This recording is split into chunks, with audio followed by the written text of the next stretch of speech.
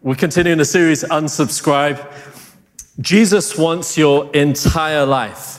And the call of God upon your life is to recognize the greatest gift that Jesus extends to you. And then in response, out of your own choice, come to give your life back to him. We're looking today at the idea of the conditions that apply to our journey with God. Now, sad news, this is my final 2:30 preach in advance of us going on to New Zealand. If you haven't seen in the revival times, we'll be leaving in just a few weeks' time. But I will be preaching on the 5:30 on the last Sunday, 29th, and you're welcome to join. There'll be a party downstairs afterwards, so please come and join with us then. We've been looking at this topic of unsubscribe, what it is to delete the influence of spam in our life, what it is to reorientate our life around the message that God has for us. Conditions apply in terms of our knowledge of what God is giving us and what God is calling for in return. I don't know if any of you came across recently, if you're on social media a fair amount, you'll have started to see pictures of old people appearing all over your Facebook feed.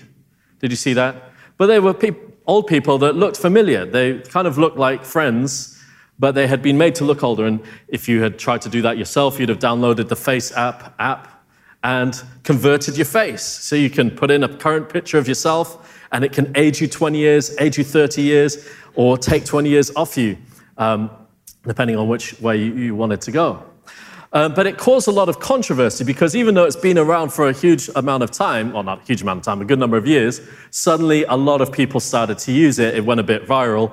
And so this concern came about because someone made an allegation that in the terms and conditions, the company that had built FaceApp had the right to take all of your photos off your phone, not just the ones that you were uploading. And so there was this huge panic because suddenly everyone's worried about security.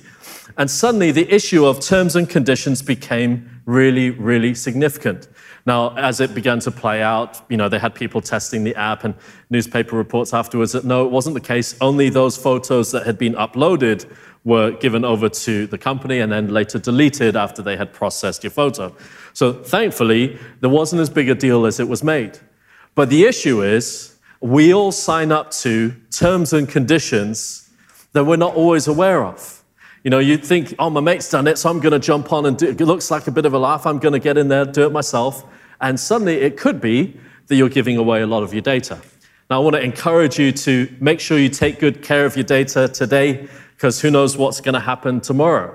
Have you heard of deep fakes? I know, ladies, us guys pretend that we don't know about this. But when you take a selfie, we know that there was like 1,000 selfies to get to that one that you posted online. But you see, the issue with that is if they were able to get all of your photos, they can use a computer algorithm to compile how your face would interact in different moments and create deep fakes. So they would take a video, for example, and put your face in the face of the person that's on that video, doing something, saying something that you never did, but because of computer technology today, got to watch out. So just be careful of your content, your data. Do read your T's and C's. But all of that said, I did get a photo done of what I will look like in 20 years. Do you want to see it? Do you want to see it? Okay, I think they've got it for the screen right now. Chinese genes, you see, still look the same in 20 years. Now, it's important that we understand the terms and conditions of our relationship with God. It's important that we know that as we're going on with him, that he calls us to a particular life. He calls us to respond to the message that he's given us. Two reasons for that. One is so that we don't get blown around by every wind of doctrine. If we had read the T's and C's of FaceApp, we would know whether or not they had a right to our photos. If we read our Bible, we'll know what we believe, as opposed to people now coming in with fake news and so on to disrupt our faith. But secondly, and more importantly, we know that we have the scripture so that we can journey to go deeper in our relationship with God, to know fullness of relationship with him as a result of what he's done for us. And I started today by saying that Jesus desires our whole life. He wants us to give him our whole life. Now, what does that look like, and how can we journey towards that kind of a walk of faith with him? Mark 10, we see the Markan version of the story of the rich young ruler. Now, just a bit of Bible teaching for you, because I might not get to Bible teach you for a little bit. But in Matthew, Mark, and Luke, there is a series of miracles and teachings which are expressed across all three, or sometimes two. And there's emphases that are brought in different ones that relate to the audience and author of that particular gospel. So they have a particular emphasis they want to bring out. This story of the rich young ruler, you could find it in Matthew and Luke as well. But in Mark 10, there's some keywords that I wanted to bring to our attention in the reading today. Now, this is a young man who is zealous about God, or he believes he's zealous about God. He's made a decision about how far he is willing to go in pursuit of the living God. And so he seems to be someone that goes around and talks to various rabbis, teachers, holy men who knew the scripture of his time. And he comes to Jesus and says, "Good teacher, what must I do to inherit eternal life?" Huge question. It's the question of the ages. It's the question of purpose of our lives. What do we do to inherit eternal life? Jesus says to him, "Why do you call me good? No one is good except God alone. You know the commandments: don't murder, don't commit adultery, don't steal, don't bear false witness, don't defraud or lie, honor your father and mother." And his answer, "Teacher, all of these I've kept from my youth." And Jesus looked at him, loved him, and said to him. You only find that phrase, loved him, here in the Mark version. You don't see that in Matthew and in Luke. But it speaks to the core of Jesus' interaction and relationship with people. Jesus says to him, "You lack one thing. Go sell all that you have, give it to the poor, and you will have treasure in heaven. And come, follow me." Disheartened by the saying, he went away sorrowful, for he had great possessions. And Jesus looked round and said to his disciples, "How difficult it will be for those who have wealth to enter the kingdom of God." And the disciples who were amazed at his words. But Jesus said to them, "Again, children, how difficult it is to enter the kingdom of God." Today, we kind of do have a easy gospel in some senses. People come to church, they hear a good message, they hear that Jesus died on the cross for them, and apparently the response that's required is, raise my hand, yes, I want to receive Jesus. I'll be asking you today, do you want to receive Jesus into your life? I'll be challenging you with how your life is going to be lived from this point forward. But that's not all that Jesus calls us to. He doesn't call us to stick a hand up in a service. I mean, you can stick up a hand when I say, does anyone want to say yes? Does anyone want to say no? Raising a hand is cheap. It's what we do with our lives in response to that acknowledgement of who Jesus is. And Jesus here highlights a particular issue for the young man. It's an issue that seems relevant to him because he has great possessions. All of us are going to have some sort of stumbling block when it comes to following Jesus, whether it's wealth, whether it's status, whether it's appearance, whether it's importance. Every one of us is going to have some form of a stumbling block in our decision to say yes to Christ. And particularly what happens here is the young man turns away. It's a story of conditions. What do I need to receive eternal life, inherit eternal life? Give away everything you have, come follow me. How are we going to respond to the same challenge for our life? What conditions has God set out for us? Now, I want to lay out 3 unconditionals for you first. Although the story is important and challenging for the particular individual in terms of his journey was, give up everything you have. Why? Not because poverty is great Christianity, but because the boy had an addiction in his heart. He had an idol for the things that he owned in his heart. That's why he was sorry about selling everything he had, because he valued everything that he had. But there are some unconditionals for us today. First thing that is unconditional. If you respond to God and say, Lord, I want to live my life for you, I want to know you, there is first unconditional love that the Father has for you. Unconditional love. Paul prays about it like this. He wants every Christian to know the power of God's love for us in Ephesians 3, verse 14. For this reason I bow my knee before the Father, from whom every family in heaven and on earth is named, that according to the riches of his glory, he may grant you to be strengthened with power through his Spirit in your inner being, so that Christ may dwell in your hearts through faith, that you, and this is the key phrase, being rooted and grounded in love, may have strength to understand with all the saints what is the breadth, the length, the height, the depth, to know the love of Christ that surpasses knowledge, that you may be filled with all the fullness of God. I say that this is unconditional because sometimes we ask the question, what is the benefit for the sacrifice that I'm going to make? What am I going to get in exchange for this decision that I might make today? First up is to come to know the Father's unconditional love for you. The Bible teaches us that God is love. Not that love is God, otherwise we might chase around love everywhere, but to know a person who defines what love is. The Bible tells us that God is love, but it's not just simply an assertion, it's a demonstration. Jesus came to this earth 2,000 odd years ago. You know, we've got to upgrade that. Is it 2020, 25 years ago that he came to the earth? Because we're moving on in time, right? It's no longer just 2000. Came to the earth, lived a real life like you and I lived, had a birth certificate, got registered, got recognized as a citizen, all of these kinds of things. But there comes a point in time when he's sitting down with his disciples right at the end of a young life, 33 years old, having done 3 years of miracles and preaching the gospel and life transformation amongst the people of Israel. And in this conversation with his disciples, he says this: greater love has no man than this, than that he laid down his life for his friends. It's a demonstrated love. Jesus laid down his life for the disciples at the time and for every disciple that would come to follow him in the future. For everyone that would say, I want to receive Jesus as my Lord and Savior. We believe that that could be everybody in the world responding to Christ. But those who respond, he died for you. And that's a demonstration of his love. But also the Father expresses love in that moment. When the Father gives the gift of his Son in exchange for our sin, our shame, our brokenness, he's showing us how much he loves us. Now that's unconditional. The Father will never take his love from you. There are other passages that Paul says, there is nothing that can separate you from God's love, even your present mess.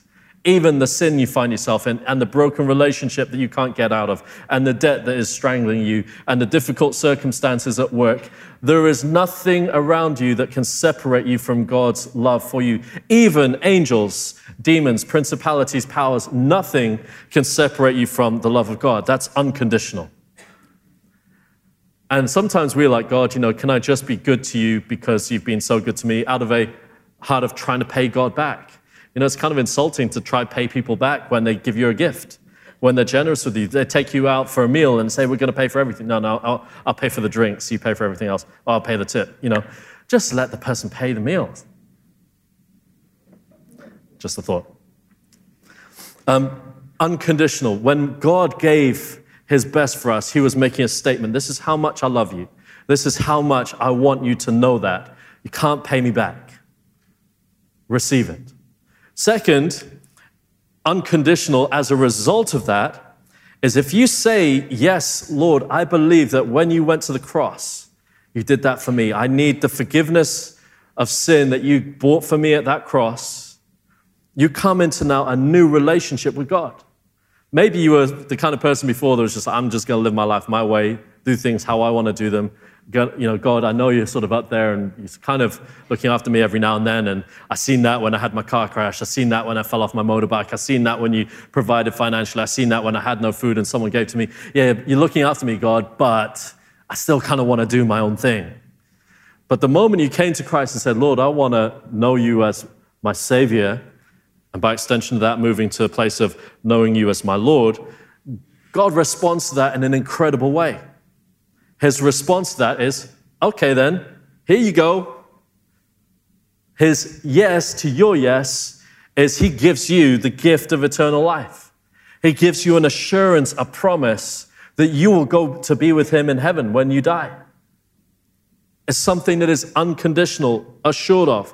And we can know that Ephesians 1:13 and 14 says, in him you also, when you heard the word of truth, the gospel of your salvation, believed in him. and we're sealed with the promised Holy Spirit, who is the guarantee of our inheritance until we acquire possession of it, to the praise of his glory. What that means is the Spirit of God living in you is God's down payment. He's promising you through that you will see him in eternity. That's his commitment to you. Oh, but what if I sin? He won't leave you. It's not an excuse to sin, as we see in a minute, but he will never leave you. He's committed to you. So you can know out of that, those two things, his unconditional love and his gift of eternal life, that you now have a new footing in life. You can start from a new beginning, a fresh foundation. And finally, point 3 is that on the journey from now, when you receive him, to that place when you join with him in eternity, he will be with you. God will never, ever leave you, never, ever forsake you. Simon was talking about that this morning, more detail there at the 9-11 o'clock service. But let me read a verse for you. I will ask the Father, and he will give you another helper to be with you forever, the Spirit of truth, whom the world cannot receive because it neither sees him nor knows him. But you know him, for he dwells with you and will be in you.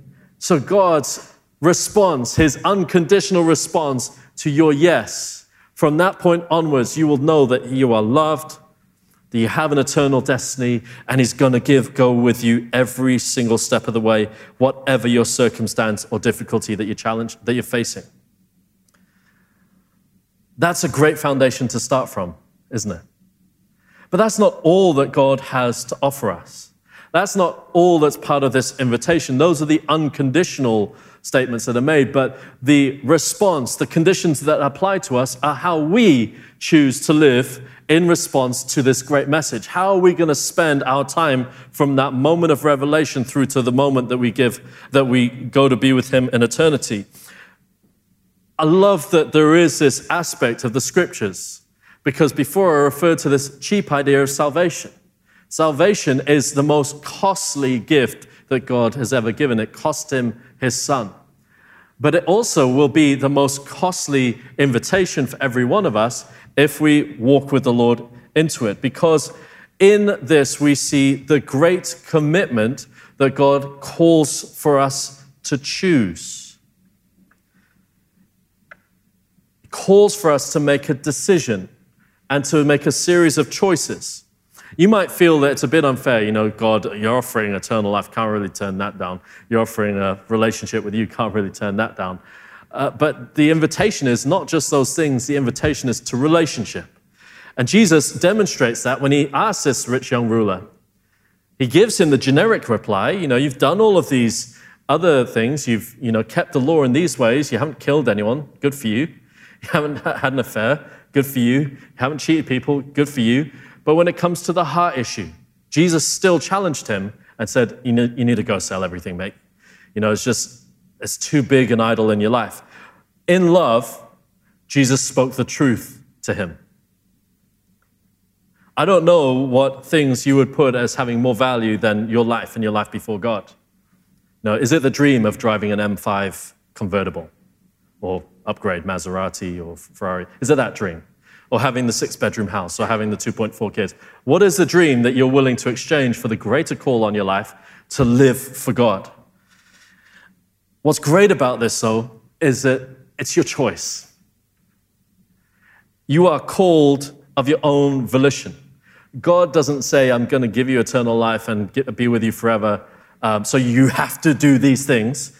The power is still in your hands to choose deeper relationship with God, to choose to walk in the center of your calling, to choose a life which honors the Father. So when you get to heaven, you get to say, God, I didn't live for me, I lived for you.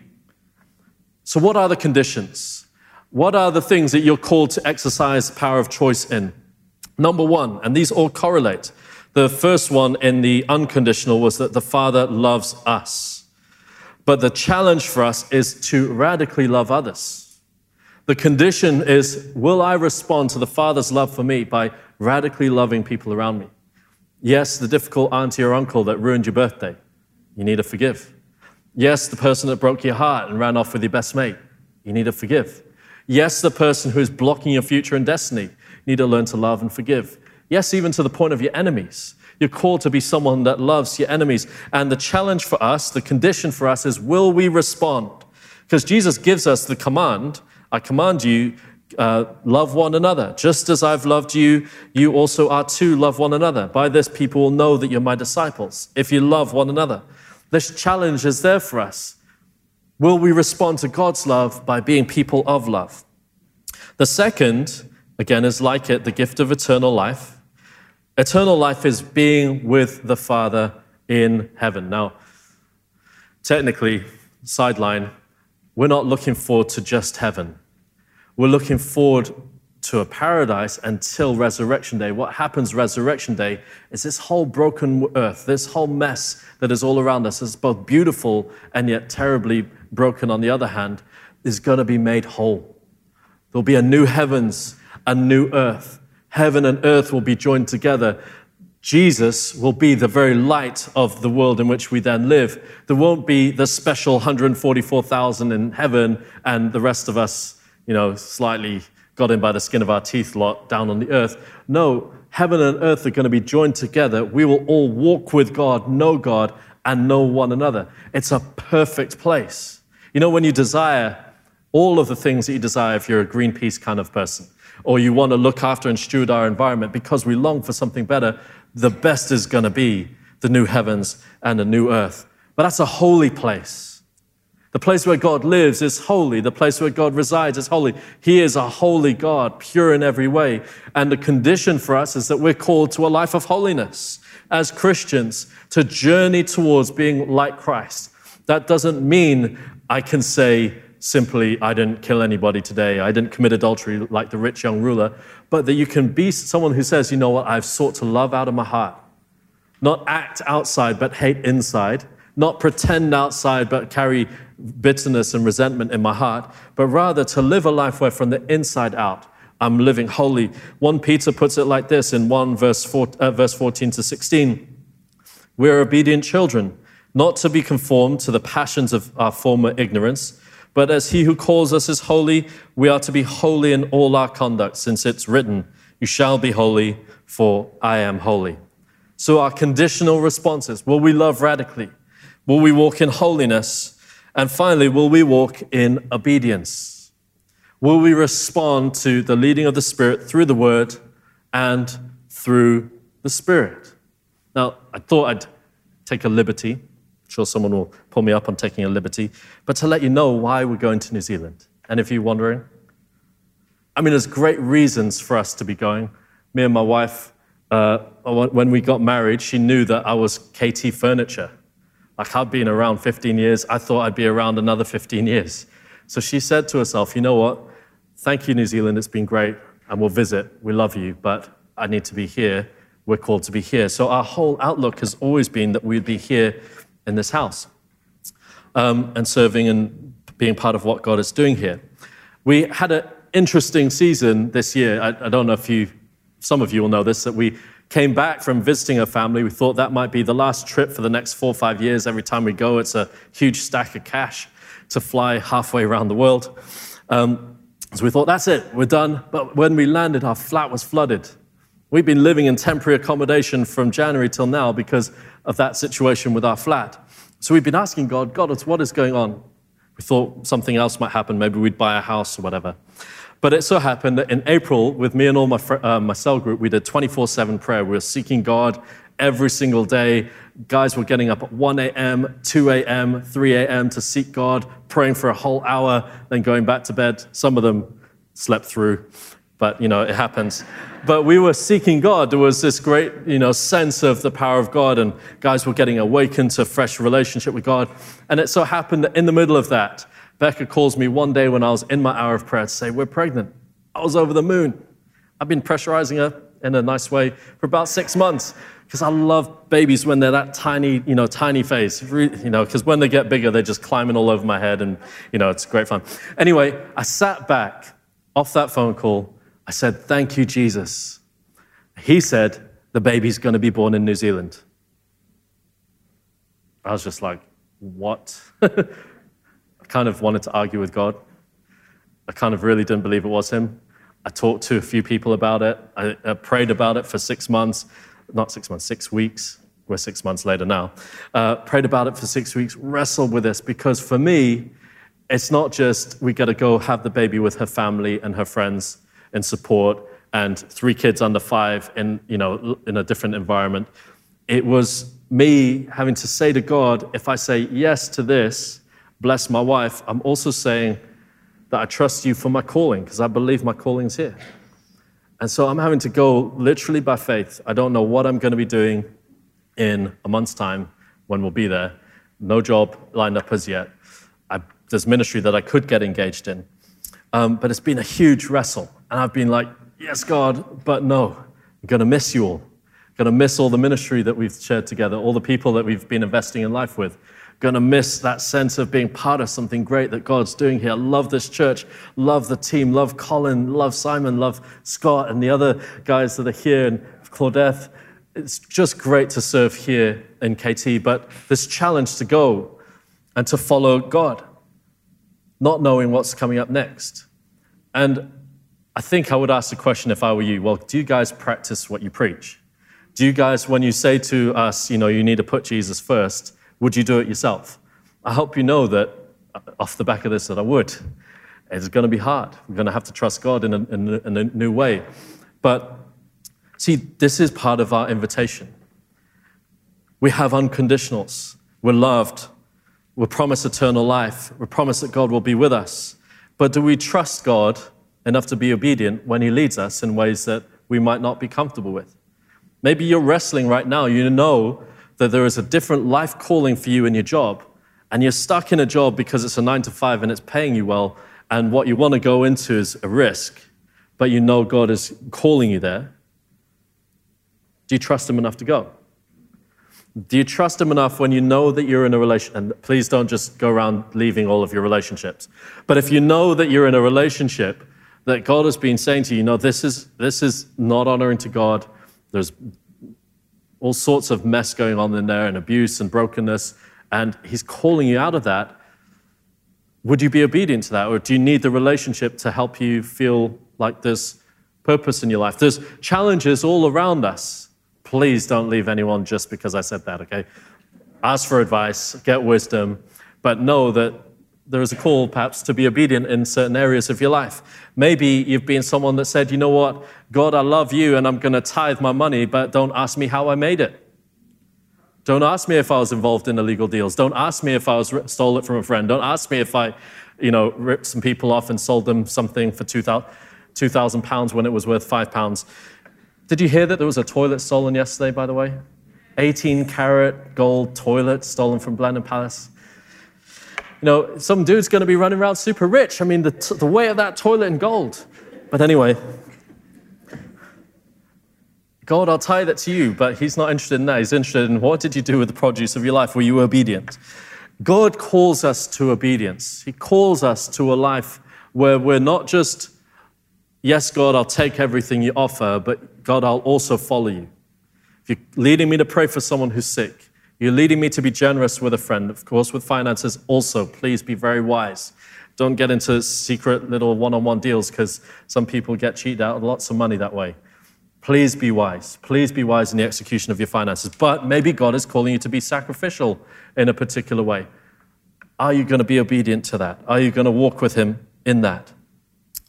I share all of that to say, God is worthy of all of your life in response to all of his life that he's given to you. And there's a conditional offer that's available. If you read the terms and conditions, you'll see that in journeying with him, in accepting the conditions, in saying yes to those T's and C's, you are signing up to not just a life of difficult choices and holy living, but a life of intimacy with God and radical opportunity and experience of miracles, of signs and wonders, of being part of people getting saved, of being part of bringing transformation in your community. If you're someone that's sitting on the fence, please, I encourage you, take a jump. If you've ticked that box, nominally, take the consequences of that. Say, you know what, actually, I don't just want to tick it nominally. I want full participation. And in that, you're going to see major release of life through your life.